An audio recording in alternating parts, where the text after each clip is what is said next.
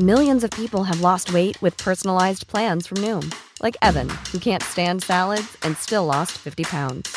Salads generally for most people are the easy button, right? For me, that wasn't an option. I never really was a salad guy. That's just not who I am. But Noom worked for me. Get your personalized plan today at Noom.com. Real Noom user compensated to provide their story. In 4 weeks, the typical Noom user can expect to lose 1 to 2 pounds per week. Individual results may vary.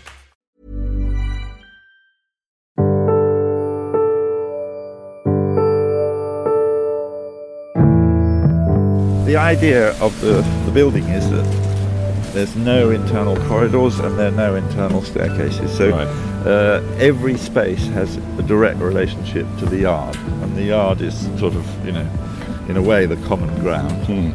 Then big enough to get some trucks in here, yeah, isn't it? And these doors are 4 metres by 4 metres. Oh. We've just... Wow. This is Adam. This is John.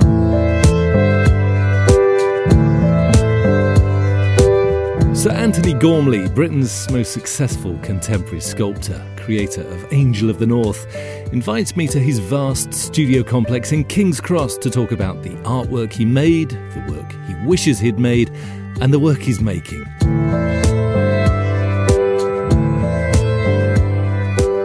You've just launched a major exhibition at the Royal Academy, which is a lot of new work, but also artwork, which is familiar as well, and the themes that have been there at the centre of your work for several decades. It's the body, it's our place in space.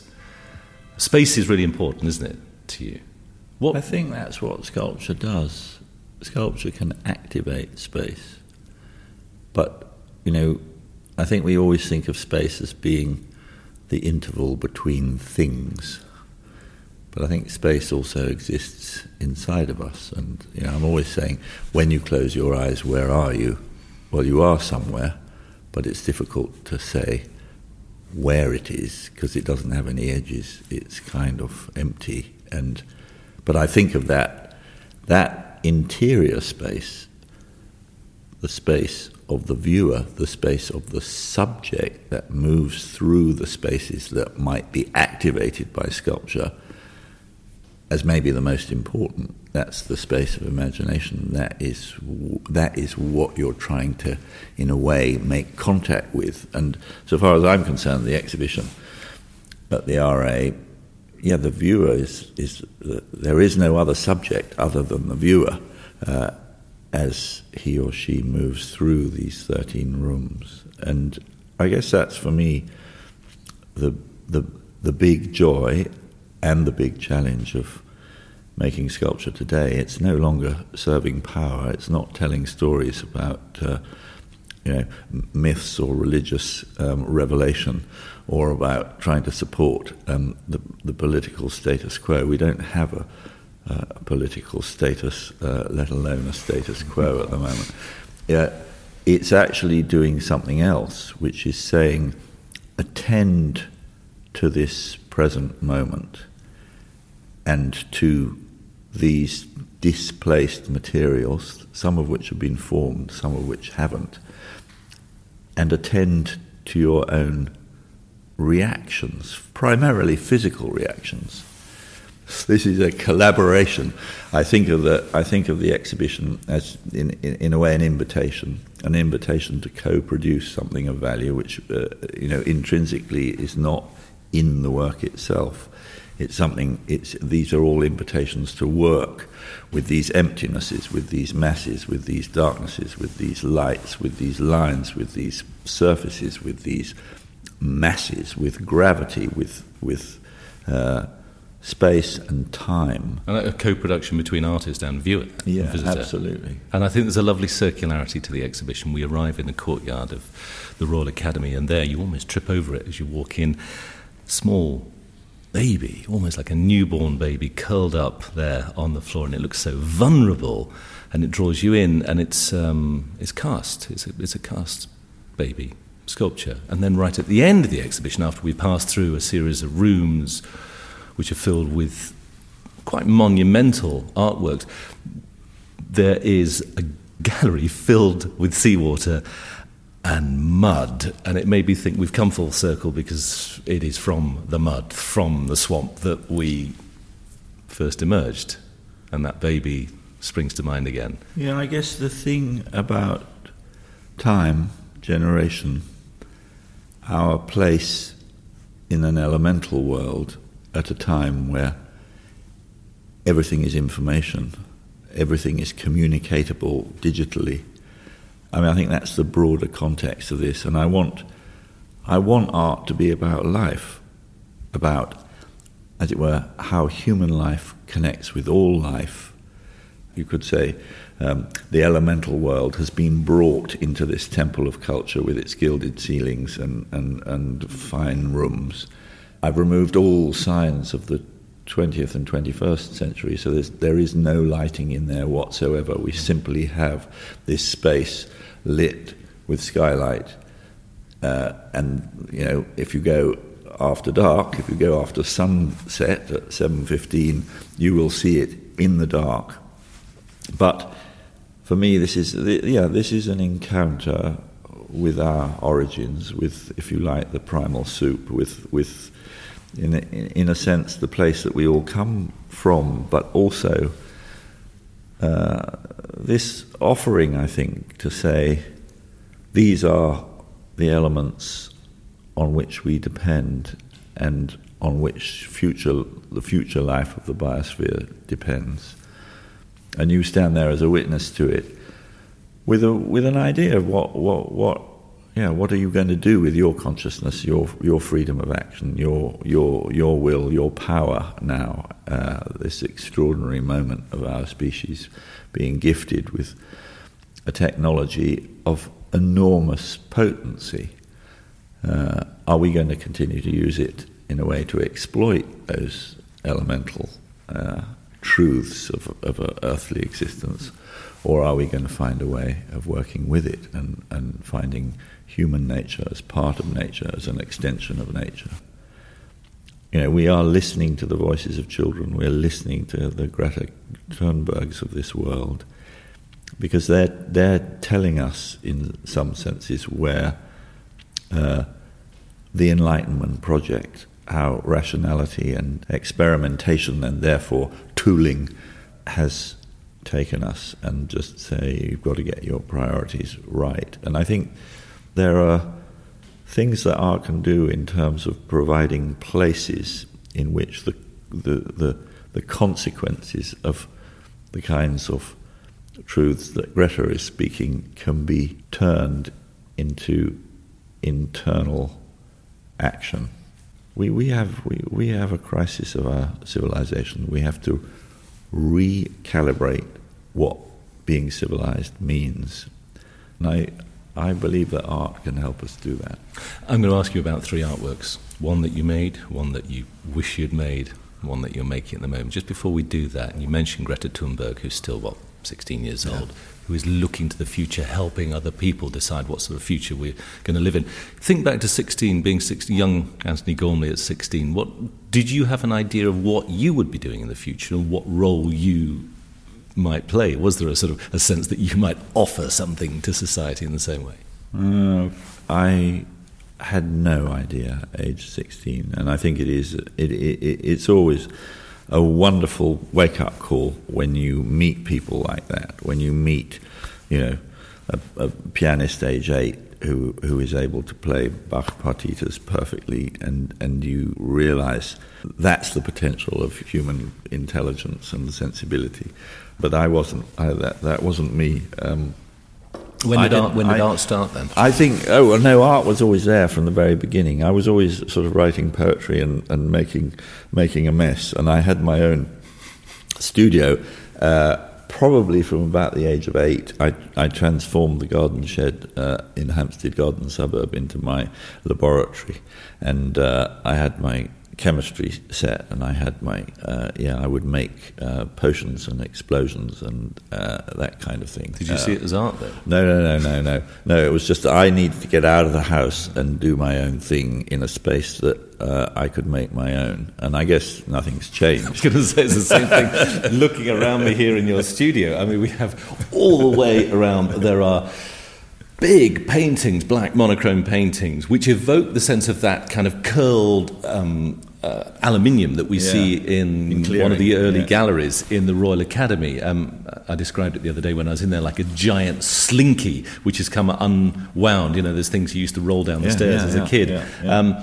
But there is a sense of play in here. You're still experimenting. Play is, it is the beginning of everything. What happens when you put this next to this, or what happens when you smash this next to this, into this, observing something arise that wasn't there before. I mean, that's the magic of art.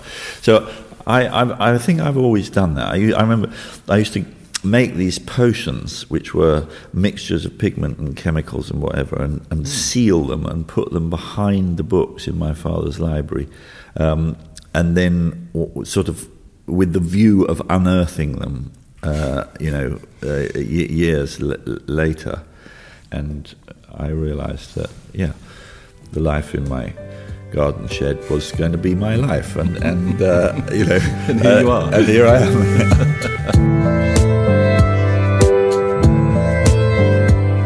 So, there are so many artworks. There must be, we're talking about 4 decades of work now. And you have returned to the subject of the body, of space, of place, time and time again. The work I made, so many people think instantly The Angel of the North with you. Is that the one of which you are proudest, or are you nominate something else? I wanted to talk about another place. Another place, the piece in Crosby Beach that was going to be temporary. It was going to be there for a year, but it's now been there for 10 years. So that's just for those who don't know, there are 100 pieces, casts, Gormleys, they're standing very in simple. The sea. It's sort of about across 3 kilometre... It's about 3.5 kilometres long and about 1 kilometre out to sea. Crosby Beach near Liverpool. This is Mersey Crosby, the north side of the Crosby estuary. This amazing... industrial beach, and you look out to North Wales, you look out to a great array of wind turbines that weren't there when I put the piece in. I was a bit worried about when they first came, isn't this going to be a distraction? But in fact, it's just a reinforcement in a way of this, I think, question that the work asks: what is our relationship with in a way, nature, with what lies the other side of the horizon. Those figures are gazing out to the horizon. Almost they look as if they are starting a journey. They're kind of sort of wading their way across the ocean there. Yeah, they're on a single plane, which means that they get completely covered by the sea. There's quite a massive tide variation of over 10 metres. So the pieces that are a kilometre out, at high tide, they're 30 foot below the surface of the sea. Yeah, the work is very simple. It's 17 life casts of me made by my wife, Vicken Parsons, another wonderful artist with whom I'm still very much in love and with whom I could not have really proceeded in my project. But anyway, these 17 moments are just moments of breathing in and breathing out. Some are subtly more tense than others. Some have a fully inflated chest. Some of them are completely with the breath fully out of the body. They are all looking west, looking towards America. And now the ones that are most exposed to the greatest range of both sea, being covered by the sea and being dried by the wind, are their surfaces are spalling.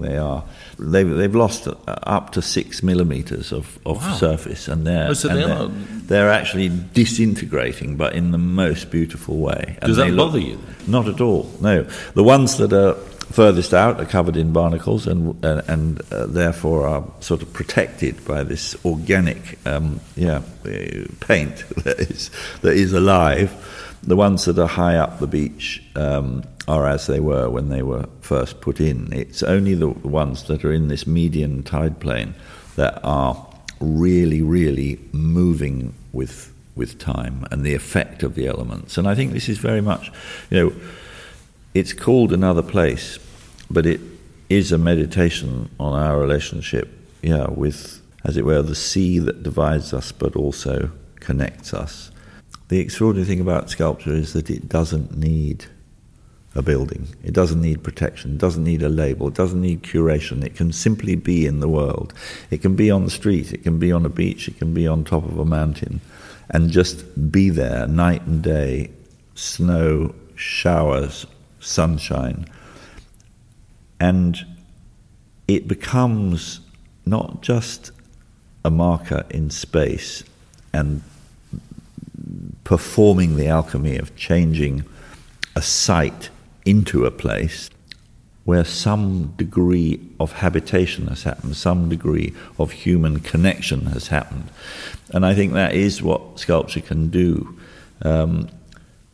So it's a marker in space, but then also a marker in time. So here are these, I do think of them as industrial fossils. They are a moment of human lived time that has been taken out of time. But now it's placed in a context of sidereal time, of the time of the tides, of lunar time. And it's there for everyone. So it's not enclosed within an institution. You don't have to pay a ticket to go. It's there, all the time. And it's open for everyone. And people go and walk their dogs, and their dogs pee on the sculptures, and they put their brassieres and their swimming hats and their condoms and their club ties on the work. I suppose there's an openness to that work and a resilience. The continual story of human migration, the idea that over that horizon there's another place where life may be better, life may be possible at all. There's a new resonance to that piece, because of the images that we've seen of people crossing oceans and wading through water, struggling with the tides. In a time of mass migration now, that thought is so much in all of our minds. And there's a time when people are dying crossing the English Channel to get here.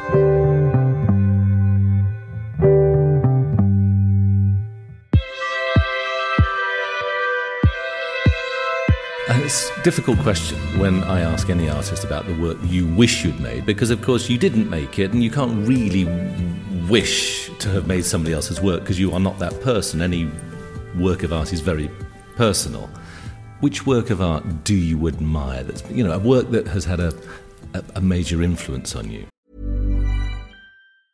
When you're ready to pop the question, the last thing you want to do is second-guess the ring. At BlueNile.com, you can design a one-of-a-kind ring with the ease and convenience of shopping online. Choose your diamond and setting. When you find the one, you'll get it delivered right to your door. Go to BlueNile.com and use promo code LISTEN to get $50 off your purchase of $500 or more. That's code LISTEN at BlueNile.com for $50 off your purchase.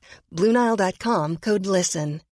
Millions of people have lost weight with personalized plans from Noom. Like Evan, who can't stand salads and still lost 50 pounds.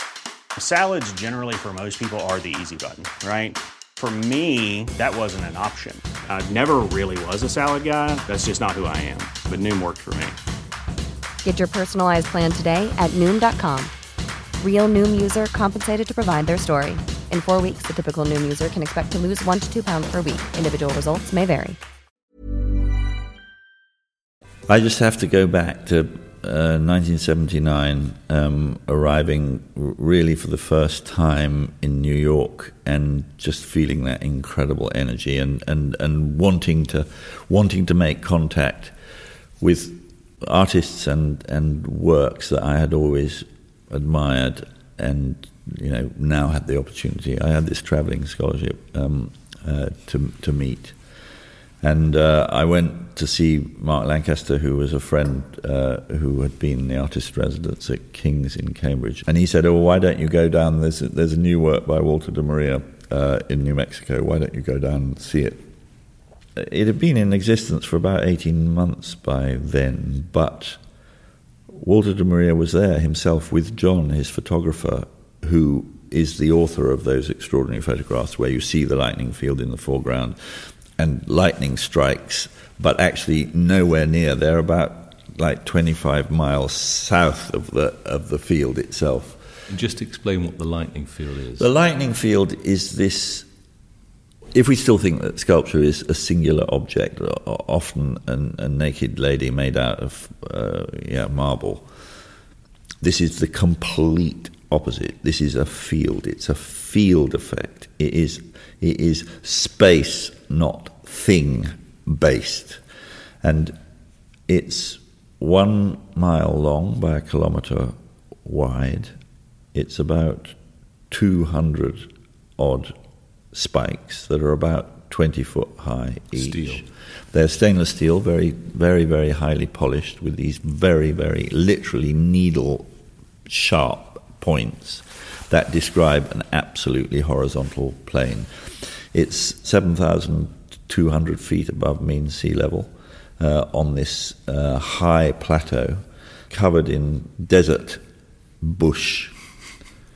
And how tall each needle is? Each needle is 20 foot. 20 foot, or that's the mean height. The mean height is, but actually, the topography of the land changes quite a bit. So each needle is a different height. Each needle is a different height. But from a distance, they look like they are at the same. Yeah, if you look from a distance, you're aware of this plane that is described by the needle points, and the drama of arrival at Quemado and then going in four-wheel drive for an hour or two up into the mountains and then arriving at this extraordinary clear-skied open space surrounded by mountains, and you put your stuff in a log cabin which is at one side of the field. You're given a water bottle, and out you go. And it's just you and the silence and the heat and the light. And the ground is stony. You are aware, almost painfully aware, of the crunching of your feet as they make contact with the sand and the stone. It's a harsh landscape, but these needles literally are an acupuncture of space, and you feel through their agency that you are more alive and alert and present than you would be without them. And then the magic starts. As the light begins to fade, so these needles pick up this change in the colour of the sky. They start to glow. And they start to glow this amazing gold that gets deeper and deeper until they are these gilded red rods that are plugged into the firmament. And it's an extraordinary thing. It is a work that deals with light, space, and time in a way that totally transformed my idea about what art could be. That you bring these highly manufactured objects into this untouched landscape, and suddenly the present experience of anyone moving through that is transformed. I think that's the best art can do, to return you to the miracle of being alive. Yeah, it was How long were you there for? Deep inspiration. I think we were there for about 4 days. 4 days, and you stay in the log cabin. Stayed in the log cabin. You do nothing but just sort of contemplate the landscape. It was also the time of the full moon, so we were out there, day and night. Walter de Maria was there with you. And Walter de Maria was there with me, with Jack Daniels, which is his favourite bourbon. So we had a very nice time. He's a really interesting guy, Walter de Maria. He started out as a drummer with the Velvet Underground, or the band, the band that became the Velvet Underground. He was in a band with Lou Reed. Yeah. They were called the Primitives, I think, actually. I think that was what they were called. I don't know what happened to his rock and roll career. He still had a drum set in his studio when I knew him in New York. Really? No, the really interesting is, he sort of started as a painter on the West Coast, and yet we think of him now as this highly cerebral, almost spiritual kind of hermit of New York. I think he retained the freedom of spirit of that Velvet Underground moment. I think he also, from his association with Lou Reed and I guess Cale as well, the idea that you just had to hoe your own row. You just had to stick with the things you believed in. And he was very kind to Vicken and I, and gave me a lot of encouragement.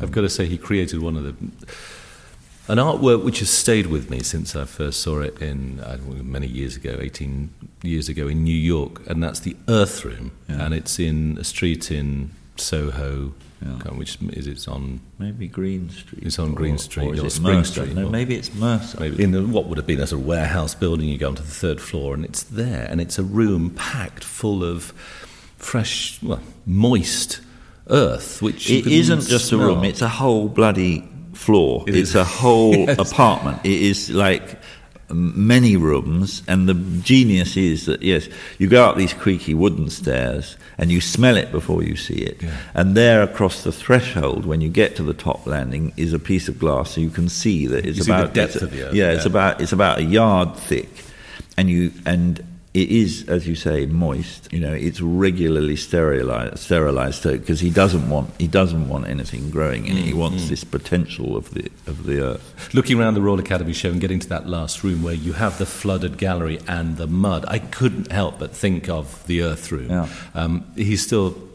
clearly an influence, a big influence on you. Yeah, I think that the Earth Room, in a sense, particularly the fact that it's sterilized and held, I would like to say this is my conversation with the Earth Room, saying, well, actually, this is a living experiment. We've brought seawater and clay from Buckinghamshire together. This is actually a live situation. There is the production of gas. There is organic matter in there, which will evolve. But Walter is there in that piece. My conversation with him is continuing, as it were, after his death. I think he intuitively was interested in the same questions about human future. What was our part going to be in the evolution of life on this planet? It's a question for every single one of us.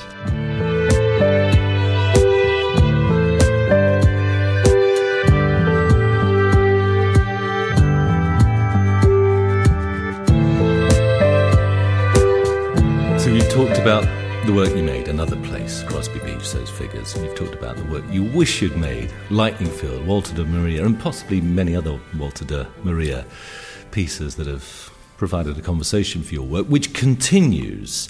We're in the studio. There are new pieces all around us on a table, these black paintings that look like irises. They look like close-up of an eye. They possibly are black holes in space. They may be exploding stars. But I guess this is only one of many projects which is on the go in your studio space here. Yeah, there's always stuff bubbling up. But the piece that I'm so excited about, because it's such an honour and an extraordinary invitation. I was invited by Philippe Bellaval, who is the Minister des Monuments Historiques in France, to come to Brittany to this extraordinary barrow grave that's called Barnenay. It's on the north coast of Brittany, and it's the largest passage tomb of the early farmers. So we know about the Boyne Valley and Newgrange and Howth and Knowth, these incredible Neolithic monuments in Ireland, but there is one with 10 passage graves and one huge tumulus that is on this raised hillside in Brittany, above the northern shore of Brittany, in a place called Barnenay. And he's invited me to make a response. In situ, to sit alongside it, nearby? It's basically to the north of Barnenay. There's a whole cluster of islands and peninsulas, and I'm going to make these works that will be about 4 meters high, probably weighing about 6 tons each, made out of cast iron. The first one will stand on the beach. They are brutal. They're made out of massive blocks, monoliths, and they are really monoliths. But they're made of up to 30 blocks that are balanced one on top of the other, but now made solid. So they're single castings. Cubes? Are they cuboid? They're slabs. Right. So they're massive houses of cards, but made out of blocks that do actually cohere. So they're an attempt to say something about the human condition, that we're sort of provisional and that we kind of stand up, but we're in danger always of falling over, and yet we're always looking for what's happening in the future. So they'll have this. They are essentially stacks of slabs that could be stone, but actually are iron. And they will go out. They will go. The first one is on the beach. Yeah. The second one is on a promontory that runs out from the beach. The third one is on an island that is about 300 meters away, and they will go out to about 3 kilometers out into the sea. But attached to rocks around these islands. How many of them in all? There are 7 altogether. God. That's quite a way out. That's a busy shipping lane. I am on my way there.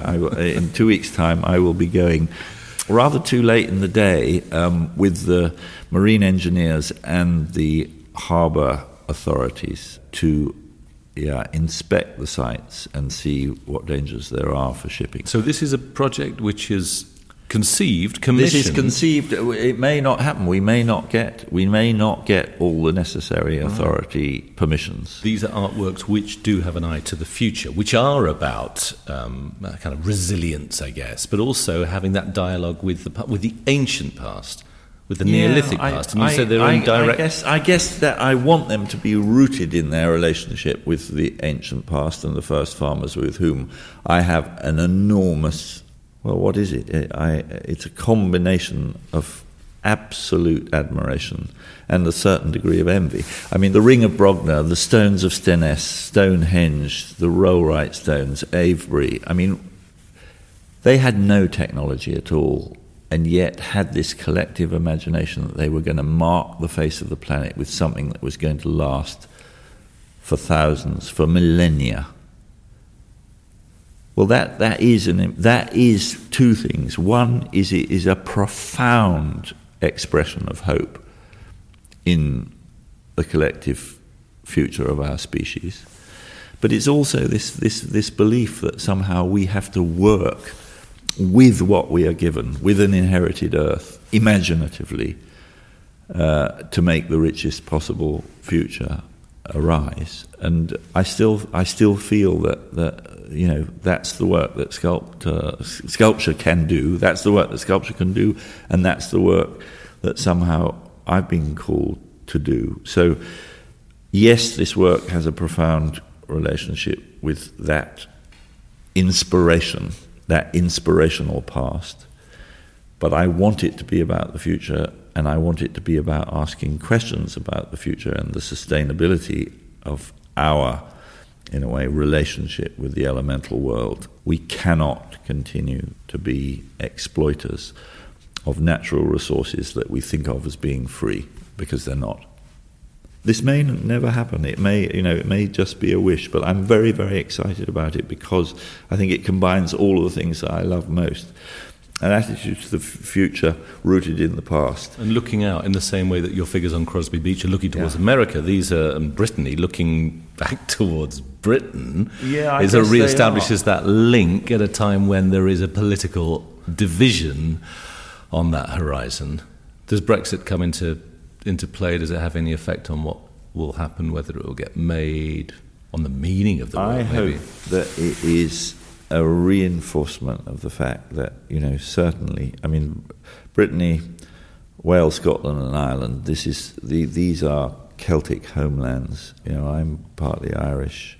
I feel a huge love for, I think, those parts of the world where somehow the cry of seabirds, the smell of bladderwrack, the exposed granite of the bones of the world is visible.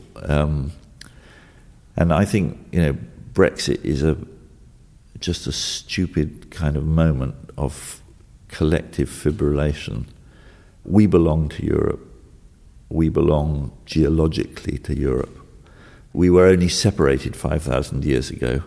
The whole idea that somehow we can go it alone with greater relationships with former Commonwealth or with friends and cousins in America, I mean, it's just ridiculous. And on a practical level, I mean, if Britain does leave the EU, so politically, financially, and all of those institutional links between British museums and artists, I mean, culturally, it's an absolute disaster. We know that very clearly. I mean, the immediate loss of billions of European-funded projects.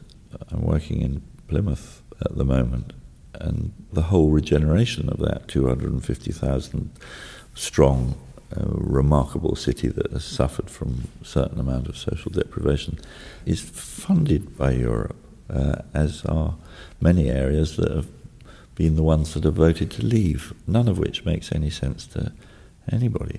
We need to refresh our own visions of ourselves by our conversations with our neighbours on every level: visual art, dance, music, theatre, poetry, academic research. On all of those fronts, the dialogues that we have with France and Germany and Italy, I mean, basically all of our European neighbours, these are really, really, really important moments. How do you understand yourself other than by your relationships with your nearest neighbours? Anyway, sorry, we mustn't get involved in Brexit because it's too depressing. And we wandered off there. I've got to say, the tea's fantastic. Yeah, Chinese tea. Yeah, no, Taiwanese. Oh, Taiwanese, is it? Taiwanese, and so these are the first leaves from the oolong plant that are then dried and then rolled into these amazing little balls. Tiny pellets. Look at that, absolutely wonderful. And it's the size of a pea or a little smaller. Beautiful. Anyway, and very tasty tea. Tea is a lovely thing. Tea. Anthony, I've got to let you get on with your work. Okay. It's been absolutely fabulous talking to you. Lovely. It's lovely having you here. And if you enjoyed this conversation with Anthony Gormley, I hope you'll enjoy hearing the artistic choices of some of my other guests in the series, including songwriters Paul Weller, Natalie Merchant, Guy Garvey and Tom Odell. Playwrights Lucy Prebble and Kwame Kwei-Armah. Actress Hayley Atwell talks about 3 roles, Richard Curtis chooses 3 films, and there are more on the way. Please do rate and review the series, and remember we're on Twitter and Instagram. These 3 is presented and produced by me, John Wilson, in association with Analog Folk. Thanks very much for listening.